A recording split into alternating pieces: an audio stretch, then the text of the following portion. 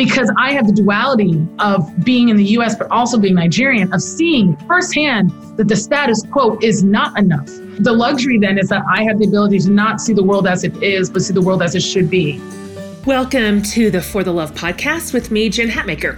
Today, we are talking about how to support Black entrepreneurs with innovator and business powerhouse, Jessica O. Matthews.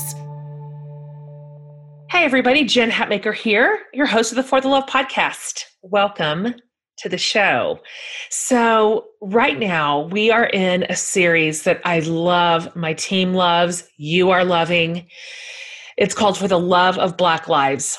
The podcast crew, we just wanted to use our space to engage this important national, racial, not just conversation, but reckoning, and wanted just to invite some of the most poignant, thoughtful, innovative, creative, and courageous leaders of color into this series so we could listen, so we can learn, so we can expand, so we could join them in their work, in their creative pursuits. And so you're going to love today's conversation.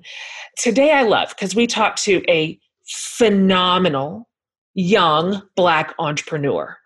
Before I introduce her to you, I don't have to tell you that we are living in two different Americas, right? According to the Brookings Institution, half of Black Americans who are poor, born poor, stay poor. And the median wealth of white households is now 13 times greater than for Black households. The numbers don't lie, right?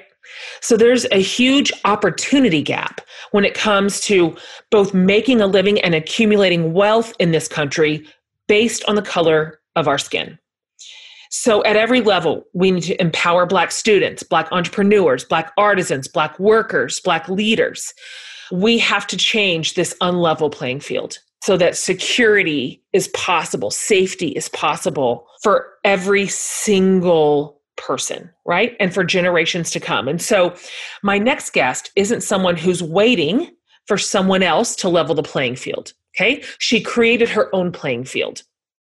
So Jessica Matthews is the founder and the CEO of Uncharted Power, which began as a power generation company and has since grown to this sustainable infrastructure company. Jessica's technology, which takes the physical form of a paver called the Uncharted system, which she explains, is actually a solution that will streamline the development and operations of sustainable smart infrastructure for communities literally around the world. She's really going to unpack that because it's exciting and it's important. She's specifically focused on under-resourced and underserved communities getting priority access to this technology. And no big deal, but she originally founded her company when she was 22 years old. A little bit more about Jessica.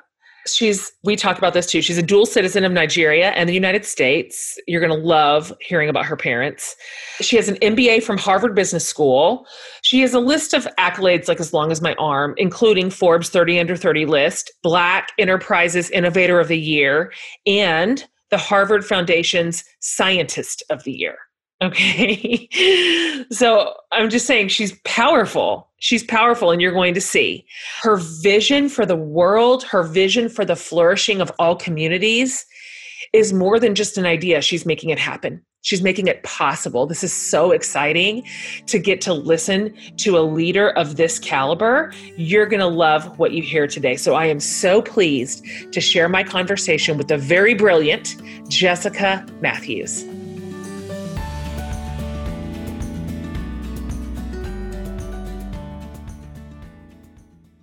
Jessica, welcome to the For the Love podcast. I am just absolutely delighted to get to talk to you. I'm super excited to speak with you too. Thanks for having me.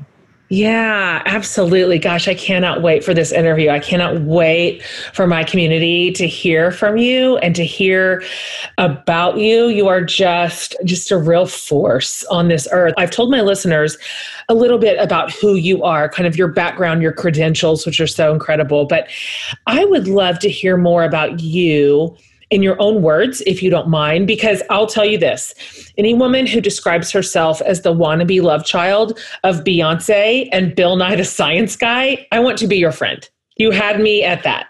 Can you high level a little bit about you for my community? Sure. High level, I'm a dual citizen of Nigeria and the United States. High level, I'm a daughter, a sister, a friend, a partner, but I'm also a CEO. I am addicted to solving the world's hardest problems because I have the benefit, in my opinion, is a competitive advantage, is the benefit to be intimately connected to the groups of people who tend to get the short end of the stick when we don't solve these problems in an efficient and sustainable way. I'm a woman, I'm a Black person. I'm someone who has a brother, with a severe disability, which means he'll always need someone to take care of him. And I have to think about how the world treats him. For me, that has meant that, I've spent a good chunk of my life now really thinking through, what does it actually mean for every single person on this planet to have access to sustainable infrastructure. And specifically, what do I mean is, what does it mean for us to build the world in a way where every single person, no matter your color, no matter your gender, no matter your creed or religion, has access to security and opportunity in your life? And how do we ensure, everyone will die, but on that day, how do we amplify the ability for a person to say that I have a full life rooted in security and with unlimited opportunity? That's what gets me up in the morning. That's why I do what I do. It's at my core of my true north and my why. That is a very serious North Star. I mean, that is not low-hanging fruit. You are going for it. Those are audacious and incredible goals and of scaffolding on which to hang your entire life. I loved hearing you say that. So this makes me curious about this next question. I would love to hear about your growing up years. I've seen your parents on Instagram, cannot get enough of them. It seems like they laid a really solid foundation for you and your siblings and just hammered home that you could do whatever you put your minds to.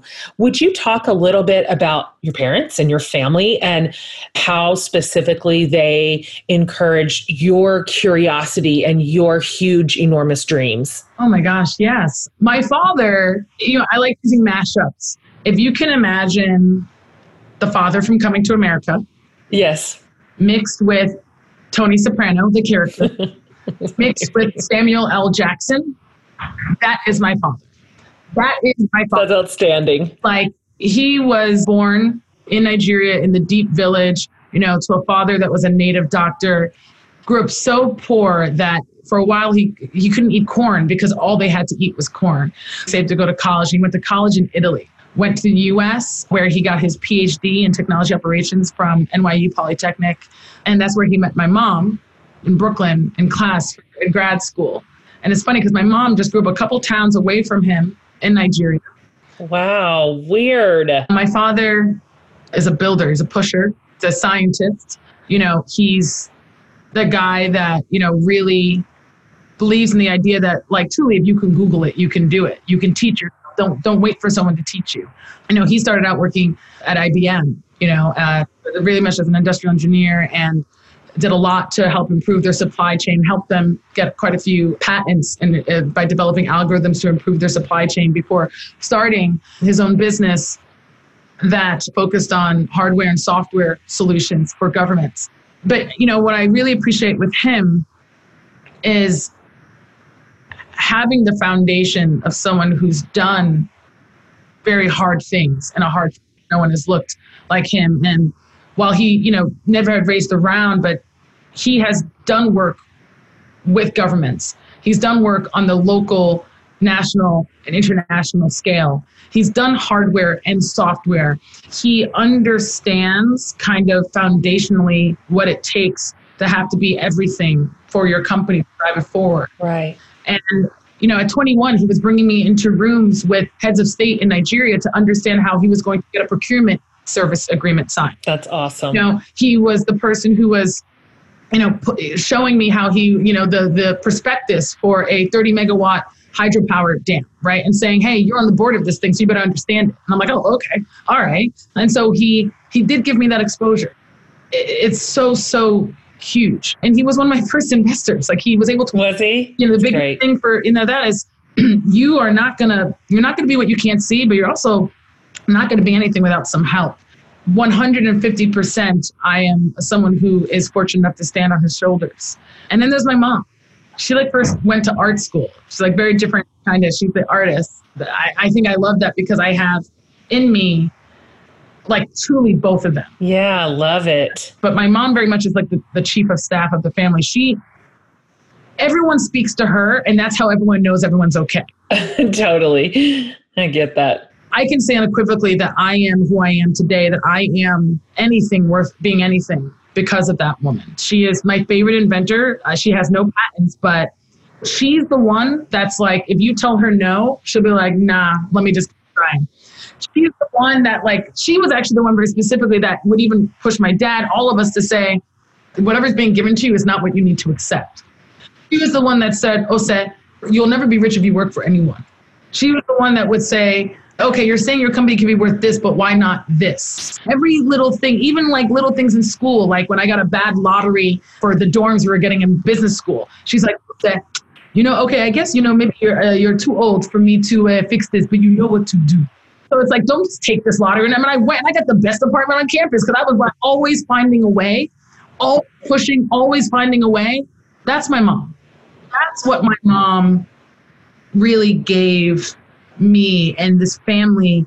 I remember when my sister first got into Harvard and my parents were concerned that they wouldn't be able to afford it.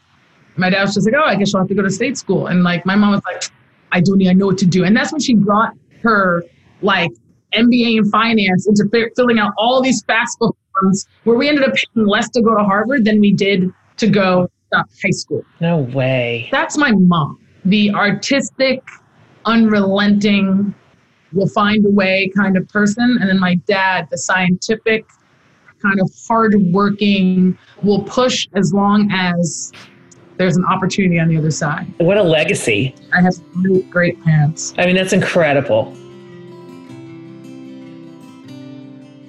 I'll tell you what, after 2020, there's never been a better time to take stock of where you are and think about how you're carrying everything in your life. And if you have a feeling that the way you're carrying things doesn't quite feel right, you might find it helpful to talk to a professional counselor via BetterHelp.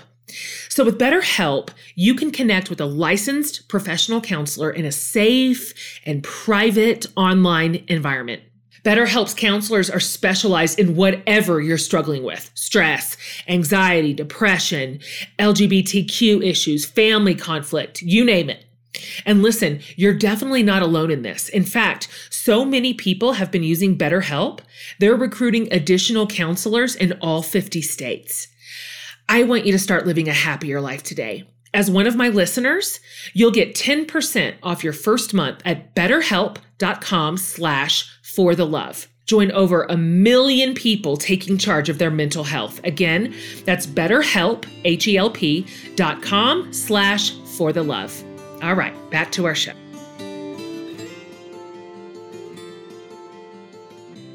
So you mentioned this earlier, but in your own words, you said you are obsessed with this idea of universal access to clean, reliable, and cost-effective power because my family in Nigeria needed it and still needs it.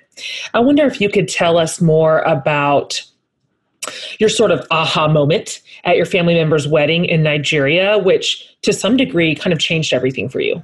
You know, it's interesting. I kind of feel like I had less of one aha moment, but more I've been very blessed to have a series of aha moments. You know, I think what it comes down to is that I believe that LUCK is an acronym. It stands for laboring under correct knowledge. I've been lucky because I've been pushing very hard with, I think, the right true north. And so for me, from the start, when taking it back to that wedding in Nigeria, like I've been to Nigeria multiple times, I knew we would lose power, but there was something very specific about the fact that We lose power. We're bringing a diesel generator. The fumes are horrible. I feel sick. And my cousins, who are engineers, who are young men in Nigeria, who just see the whole world as their oyster, are like, don't worry, you'll get used to it when I say this is a problem. That was oh man, like, that doesn't seem like the way it should be. I'm 17, like, right. So the way you get used to the way you fix problems is by getting used to them and just like, like, right. Like what? Like that doesn't seem right. Right. We got to be able to do better than that. We got to be able to do better than that. And so that was a moment. And then it wasn't until I took the class later, almost 2 years later, that there was like a product that came out of it. But for me, I think it was a series of moments that then led to a series of like me working incredibly hard to get the aha moment. So it was the first moment. And then right when I came back from Nigeria after that trip, during that year, I lost 3 people in my family.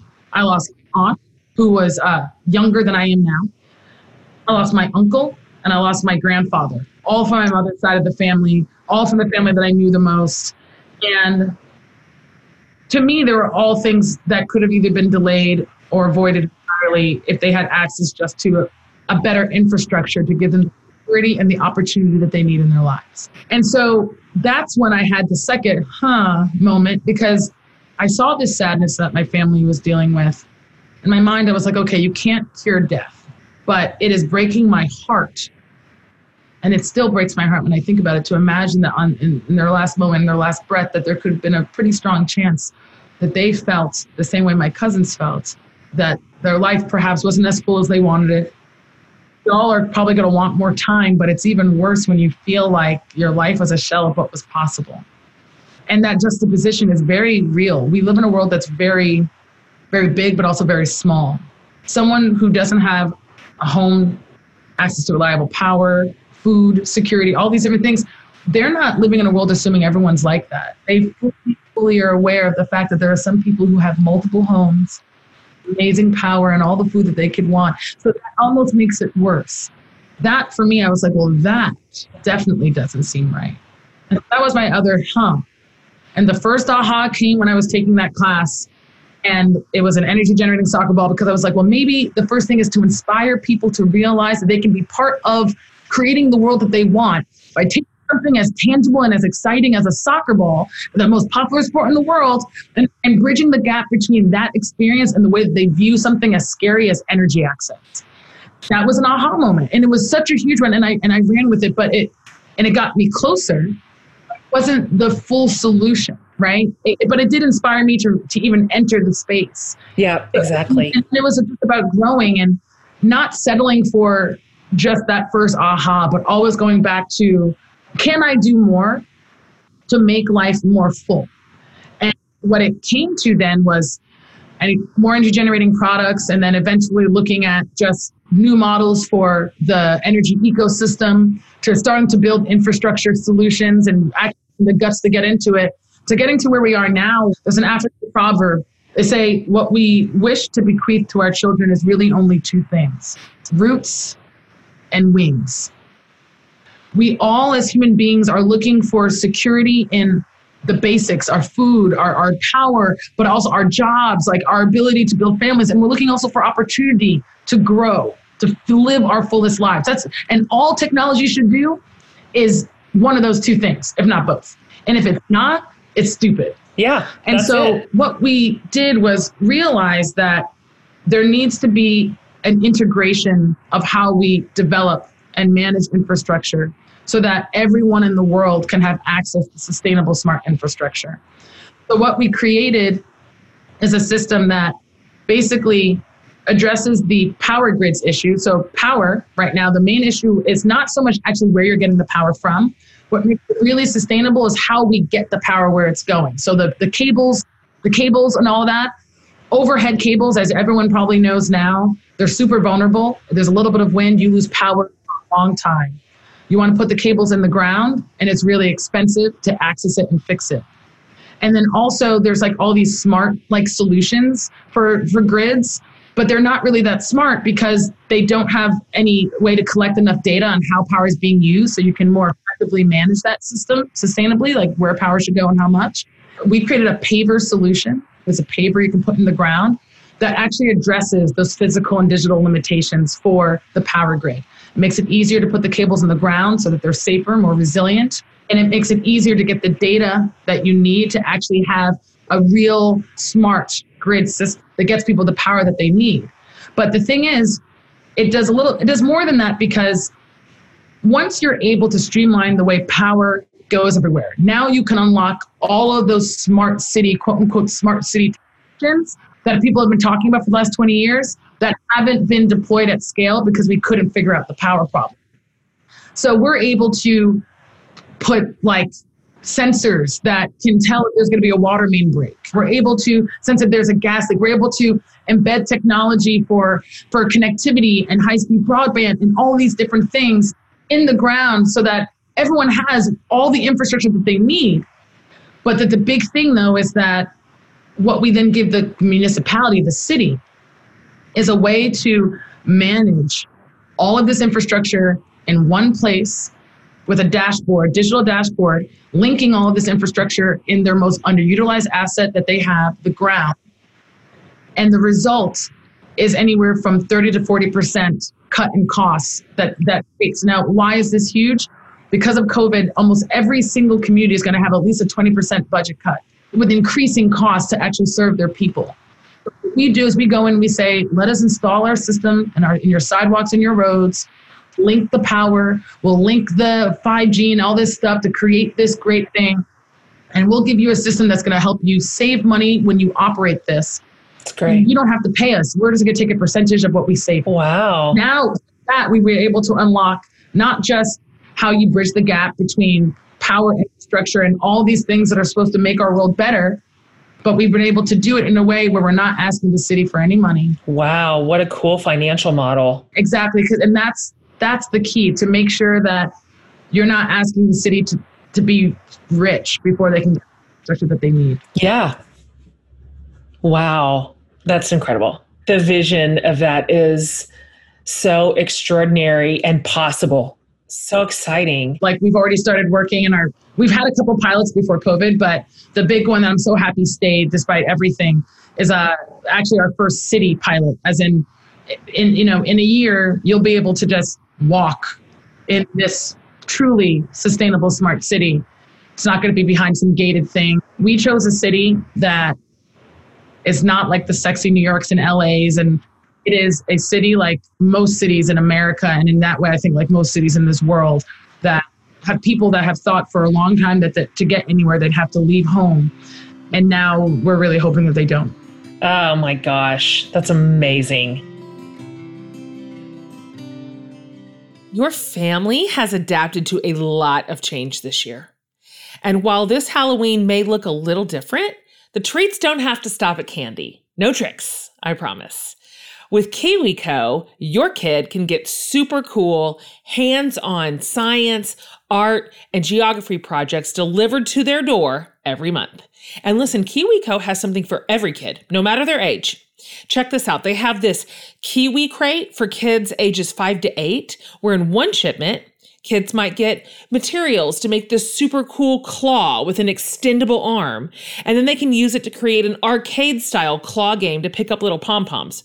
In another shipment, kids might make a stomp rocket, which is exactly what it sounds like. When they're done putting it together, they can jump on a launch pad and send a rocket straight into the sky. So fun. KiwiCo is redefining learning with hands-on projects that build confidence, creativity, and critical thinking skills. There is something for every kid or kid at heart at KiwiCo. So get 30% off your first month, plus free shipping on any crate line at kiwico.com/forthelove. I'll spell that for you. It's KiwiCo, KIWICO.com/forthelove for 30% off your first month plus free shipping. Okay, guys, back to our show.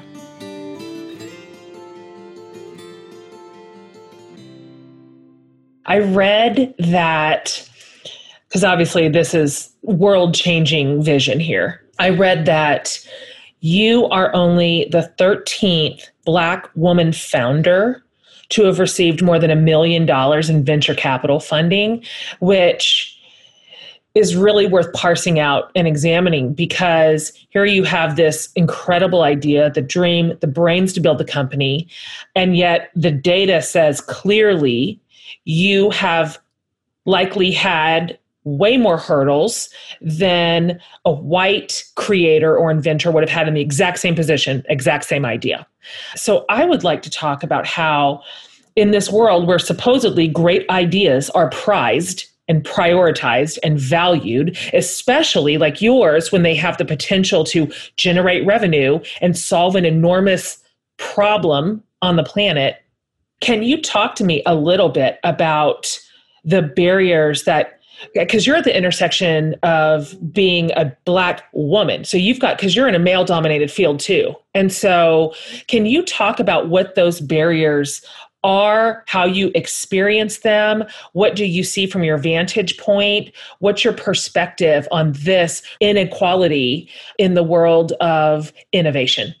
I'm not going to say it's not frustrating to know that you are working way harder than your peers to get a fraction of what they're getting.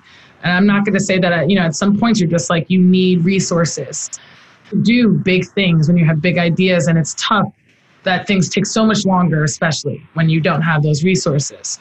But that said, I guess honestly, I feel really lucky to not be those guys. Why? Well, two things. One, I know that when I make it, I'll be better than them.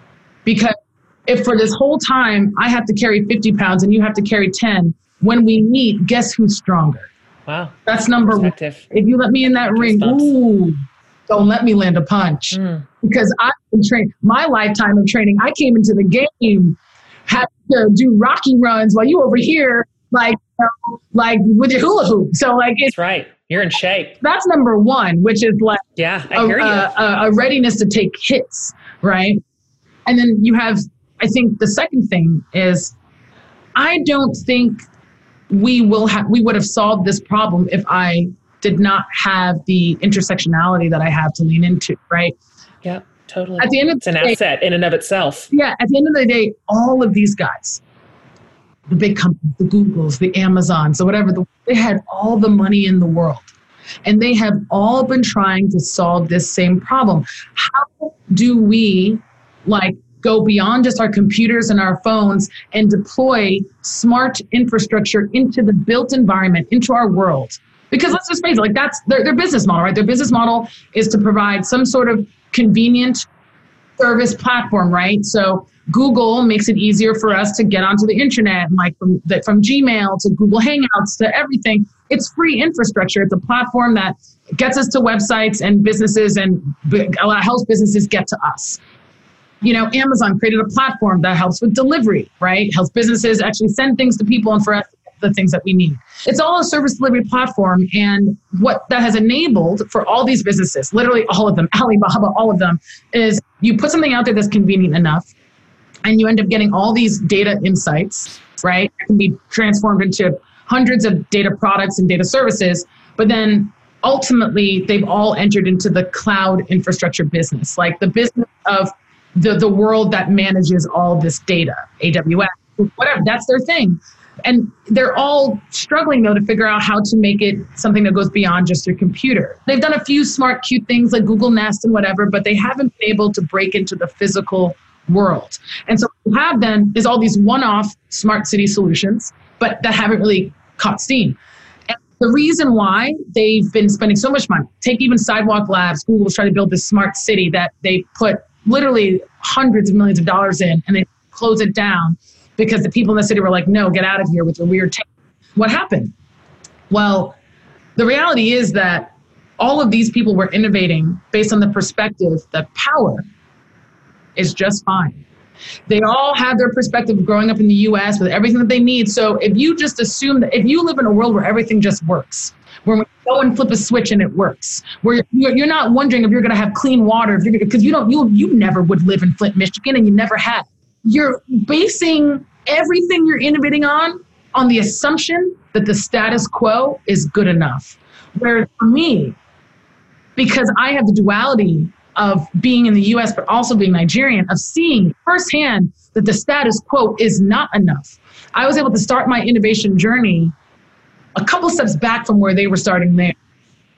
And so as a result, I was able to drive a team that found the actual missing link that like was keeping us from having truly scalable, modular infrastructure to serve the world's needs. And that's 100% because I had the ability to see that there was actually a bigger problem than what people wanted to admit, right? And so the luxury then is that I have the ability to not see the world as it is, but see the world as it should be. And that's something that would not have happened if I wasn't just Nigerian American, but if I wasn't a woman of color. Like, it's all those things. Women are usually the ones that have to deal with the infrastructure that doesn't make it to keep the family going, you know? Black and brown people are usually the ones that are in the communities that get the short end of the stick. And so that's right. Yeah, it is incredibly frustrating, but also so exciting that my main advantage over them is that they don't look like me. Wow. That's powerful. I love that answer. It's just, I'm sitting here smiling. It's so empowering and it's so true. You walk in stronger. You walk in smarter and able to go the distance quicker and faster. I mean, that's an incredible perspective. Let me ask you this, because, you're not just an innovator, you're a leader. And so I know that company culture is definitely created at the top and it flows from there. So as a leader too, leading people, what kinds of values have you put in place for your team? What matters to you? What's important to your sort of culture that you are creating? Yeah, especially this year, it's been really important for me to invite the team to bring their whole self to work. Oh, I refuse to just talk about, some milestone without having the context of the real world around us. And I've told the team many times, like, none of this matters if we're not acknowledging what you're experiencing, especially this year. So that's one really big thing, that this is definitely a team where you're meant to bring it all in versus leave the uncomfortable stuff away, and leave it out. This is a team where we work very hard. We push very hard. We have very high standards, but we do it with this understanding that we're doing it for more than ourselves, right? We're trying truly to set an example of what we think a company should be, and that you can do well and do good at the same time. But I think that the number one thing for me from a culture perspective is humanity. I tell my team, like, I will tell you when I don't know, because it's better for me to be honest and say I don't know. And especially in a year like this, so that when I say I know something, you have that certainty. And there's a team where we want to learn from each other. It's not a team of everyone who looks like me. It's a team of people who look like the world. And the benefit we have is that when people share their troubles and people share their perspective and their concerns, I think that ends up being, our also like kind of superpower, that we can kind of vet ideas and think about how certain things will affect all types of people. Because we have all of those voices in the room, and we try to create a space where people feel safe to share all of that as well. That matters, and isn't necessarily a given. Sometimes that sort of corporate culture can be rare, where your vulnerability is not punished in any way, and in fact, it's rewarded. I find that so admirable, and I'm sure that means that your people trust you. That creates trust and connectivity. That doesn't surprise me to hear you say any of that. I really respect that. Another thing that I respect about you is you have decided to use your influence for good in more than one way, which goes even beyond what it is that you innovate and offer the world in terms of smart solutions. You created a nonprofit arm of your company called the Harlem Tech Fund. Can you talk a little bit more about it and how you specifically see tech leading toward a new Harlem Renaissance? Yeah, no, of course. In an effort to lean in, right, to the things that make us us, when we raised our Series A 4 years ago, I decided to move the company to have its headquarters in Harlem, mostly because, I felt that Harlem was a really great microcosm of the world. And I do believe that part of how you design and develop, it will be influenced by your environment. And so rather than kind of getting caught in our own heads of like being a startup or, being communities that only have kind of one or two types of people, I wanted to be in a community where just from walking from the subway to the office, you see 5, 6, 7 types of people. But the thing is, like, I knew that value, what we'd be getting from the community would be so great that we would have to have a mechanism, a streamlined mechanism for giving back.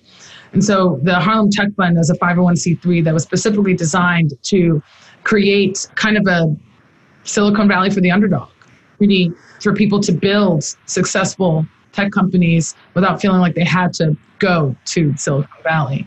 And so we focused on education. That was a really big one. We did partnership with the USPTO to teach people how to protect their big ideas. We did events on how to pitch. We helped host Shark Tank events and actually got someone community funded from Barbara Corcoran. We tried to just create an event space also for people to be able to come and join and meet. And whenever possible, we tried to bring investors to the community to see what was going on. Now with COVID, we're definitely a much more decentralized team, but a lot of that work still stands. Every place that we're working, we still have work that we're doing in Harlem and New York City consistently. We transformed our entire STEM curriculum, Uplift. We transformed that into a digital curriculum at the top of COVID. And they've already put hundreds of kids through that digital curriculum to learn how to invent just this year. As we look in building our first sustainable smart city, we're getting ready to do that same type of programming there. And so in many ways, the kind of ethos of the Harlem Tech Fund has also decentralized, where it's about every community from in this country, and I think around the world, every community where people are wondering what's going to happen to them. They're going to be forgotten. That's where we like to go, and where we go in and say the last thing we're going to do is put some technology in the ground. The first thing we're going to do is hear you, listen, try to see where we can fill the gaps of the stuff that's already happening that's amazing on the ground, because all these communities already have very hardworking, dedicated organizations that are trying to do good. So we'll see where can we be the glue to help just amplify what's already happening, and how can we support the basics that people need in the short term, so that when we do unlock our technology and all that it can do, you're not like, oh, wow, this is the first awesome thing that Uncharted Power has done. You're like, oh, yeah, Uncharted Power, they're our friend, they care. And this is just one more thing, like in a list of others that are done kind of in partnership to try to just uplift the global society in a very direct and intentional way. Oh my gosh, I love it so much, Jessica. So fantastic. I love your approach to community development, to come in as listeners and learners and work in cahoots with the people on the ground. That's everything I believe about development in the whole entire world. That is beautiful. Guys, I've just watched the Dearest movie that you've got to go see. It's warm and rich and made me feel all the feelings, like all of them. It's called Two Hearts, and you can check it out in theaters on October 16th. Yay! So Two Hearts is based on an inspirational true story, which I love. And trust me, it's just like a movie we need right now. Do you know what I mean? It's a romantic journey. And it celebrates life and love and generosity, and it'll help you remember that miracles still happen. Two Hearts centers around two couples. Chris is a college freshman, and when he falls for a spirited classmate named Sam, she helps him find this purpose that he's been so searching for. And then when we travel back in time, we meet a Cuban exile named Jorge, who falls for flight attendant named Leslie. And listen, these couples were never supposed to meet each other, but fate has something unexpected in store that will dramatically change all their lives. So you're going to have to see it to find out how.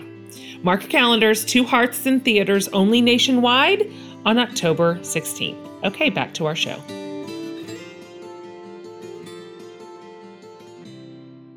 As we wrap it up here, I want to ask you some questions that I'm actually asking everybody in this series, and it's just top of your head. Here's the first one, and obviously this could probably go on and on, so you're just going to have to pick. But for you, who have been some of your greatest role models? Oof, my greatest role models. I tell this, to everyone all the time. I was really lucky to have come of age from the age of 20 to 28 when Michelle Obama was First Lady. Michelle Obama is 5'11", dark-skinned, intelligent, Black woman, strong woman, intellectually, physically, spiritually, and she made it okay for me to be me.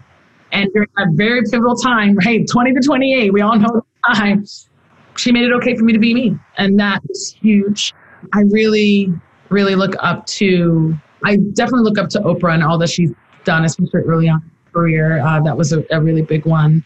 This is actually kind of random, but I look up to Angela Bassett too. If we're just going to go down the list because I don't know what's going on there. She just looks, I don't talk about Angela Bassett enough, but she's just whatever. It's sorcery. I mean, yeah, is it wizardry? Exactly. Whatever's happening over there. I want some of that. She also always plays a very strong character, right? So that's always been very exciting. I just want to throw her in there too. But no, I mean, I have found that, especially in 2020, it has been less about looking up to any one person and more about just being reminded that we should all be our own heroes and that we can all be heroes to others. I'm inspired by the fact that, Joe Biden has dealt with loss so courageously. I'm inspired by the fact that Kamala Harris's mother came to this country to be a cancer researcher and then died of cancer. And her daughters are still pushing for good. I'm inspired by anyone who deigns to keep going when it feels like there's something personally and professionally pushing us back. And so I have a lot of role models. I have a lot of people who excite me and remind me that, in this life, if we're lucky, we're going to have 5,000, 6,000 weeks. That's about it. In this life, if we're lucky. If you live to 80, 90, we'll have about 5,000, 6,000 weeks. That's about it. Yeah. When I have a crazy week, when I'm stressed, when I'm feeling overwhelmed, I mean, it's there's also this sense of gratitude. I think that I got another week, that I got another day to try to push and do something. And so juxtaposed with the way other people are handling, what they did with fewer weeks, like the recent passing of Chadwick Boseman. I think what really hit people with that is not just that he passed, but that when he was sick is when he filmed most of the things that changed our lives. He had 200 weeks and he decided to tell some stories that would stay with us forever and that would give us a grounding to be all we could be. And so those are the things that inspire me. Yeah, great answer. How about this one? Who are some of your favorite artists or teachers or leaders or entrepreneurs that you would like us to be paying attention to and watching and learning from and supporting? Oh, man. There's an artist, Tobe Nigwe, and his wife that he calls fat, but she's not. He's really exciting. He's a Nigerian-American artist that is putting out some really interesting music and has a really cool aesthetic. Cynthia Erivo, I think, is someone to watch. She's one of my friends, and she played Harriet Tubman in the movie Harriet. Oh, yeah. Oh, she's incredible. And I think that, she just recently launched her own production company. I think there's going to be some really exciting things. It's great. I love to hear that. I mean, there's a general group of Black female founders called Visible Figures, and there's 100 of them, from, Stephanie Lampkin to Kristen Jones, that I really think people should pay attention to, because that's great category. All of us who got through this year, again, now imagine a bunch of people who have been lifting 50-pound weights when everyone else was doing 10-pound weights, being the next decade's going to be wild. So I would totally everyone in that group for sure. Oh, that's great. Everybody listening, we'll link to all of those folks and organizations and cohorts so you can dive in and look a little better. Okay, here's the last question, Jessica. And I ask every single guest in every single series this, and you can answer it however you want. We have had every kind of answer. So it's from one of my favorite teachers. Her name is Barbara Brown Taylor. Her question is this: what is saving your life right now? I hope this doesn't sound ridiculous, but because everything in me is oh, is this going to be lame? But if I'm being honest, I am so lucky to have found the love of my life. And his name is Chris. Yay. And he's just a really good man. I love it. He's a really, really, really good man. Trying not to get too, he's a really good man. So good. All the ways. And this year, this whole experience, we're actually getting ready to go on vacation tomorrow. And his birthday's coming up, and so I'm doing all these fancy special things for him. But this year, it's getting to the point where, as much as I stand on, who I am, my own 2 feet, blah, blah, female empowerment, yeah. Sure. Conceptually, even when he gets on my nerves, whoa, I do not want to live life without him.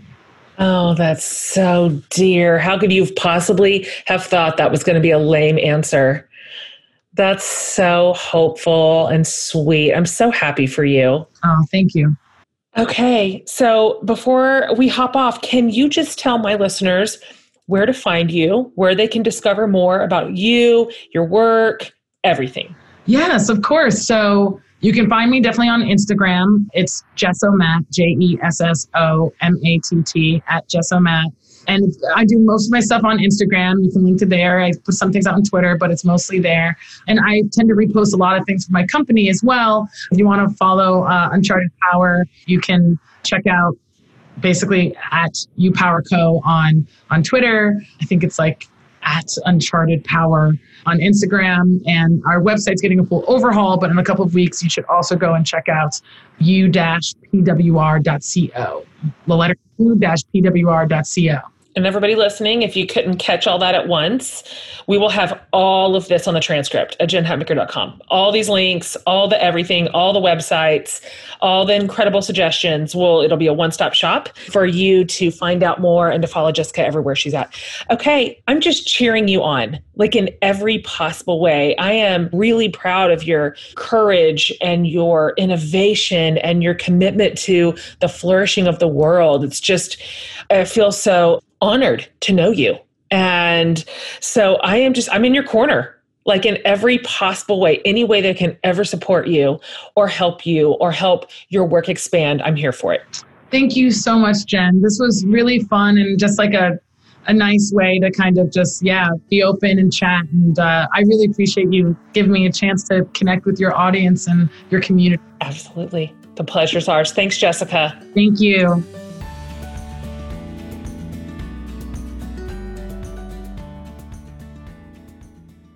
Okay, guys, she's out there doing it. She's out there doing it. I mean, from idea to implementation to world changer. So exciting. I love talking to people like Jessica who just would never take no or we don't think so or maybe later for an answer, but just forge ahead with strength and with courage. My favorite thing that I heard her say today was the resiliency and the strength and the stamina that carrying 50 pounds to get to where you were versus all your competitors' 10 pounds they had to carry, what that builds inside of you. I'm not going to quit thinking about that. I hope that encourages any one of you who's having to carry 50 pounds to everybody else's 10. And the sort of shape that will put you in for success, for overcoming, for recovery, for building. I loved that concept. So again, jenhatmaker.com will have the whole thing, the transcript, the recording, all the links to everything Jessica mentioned, her stuff, all of her suggestions. You can get it all there. More to come in this incredible series, more leaders to learn from, to listen from, to follow, to join. So fun, so powerful. Thanks for tuning in week in and week out. Jessica is somebody that I'm thrilled to put in front of you. So on behalf of Laura and Amanda and I, we love you. We appreciate you. We'll see you next week.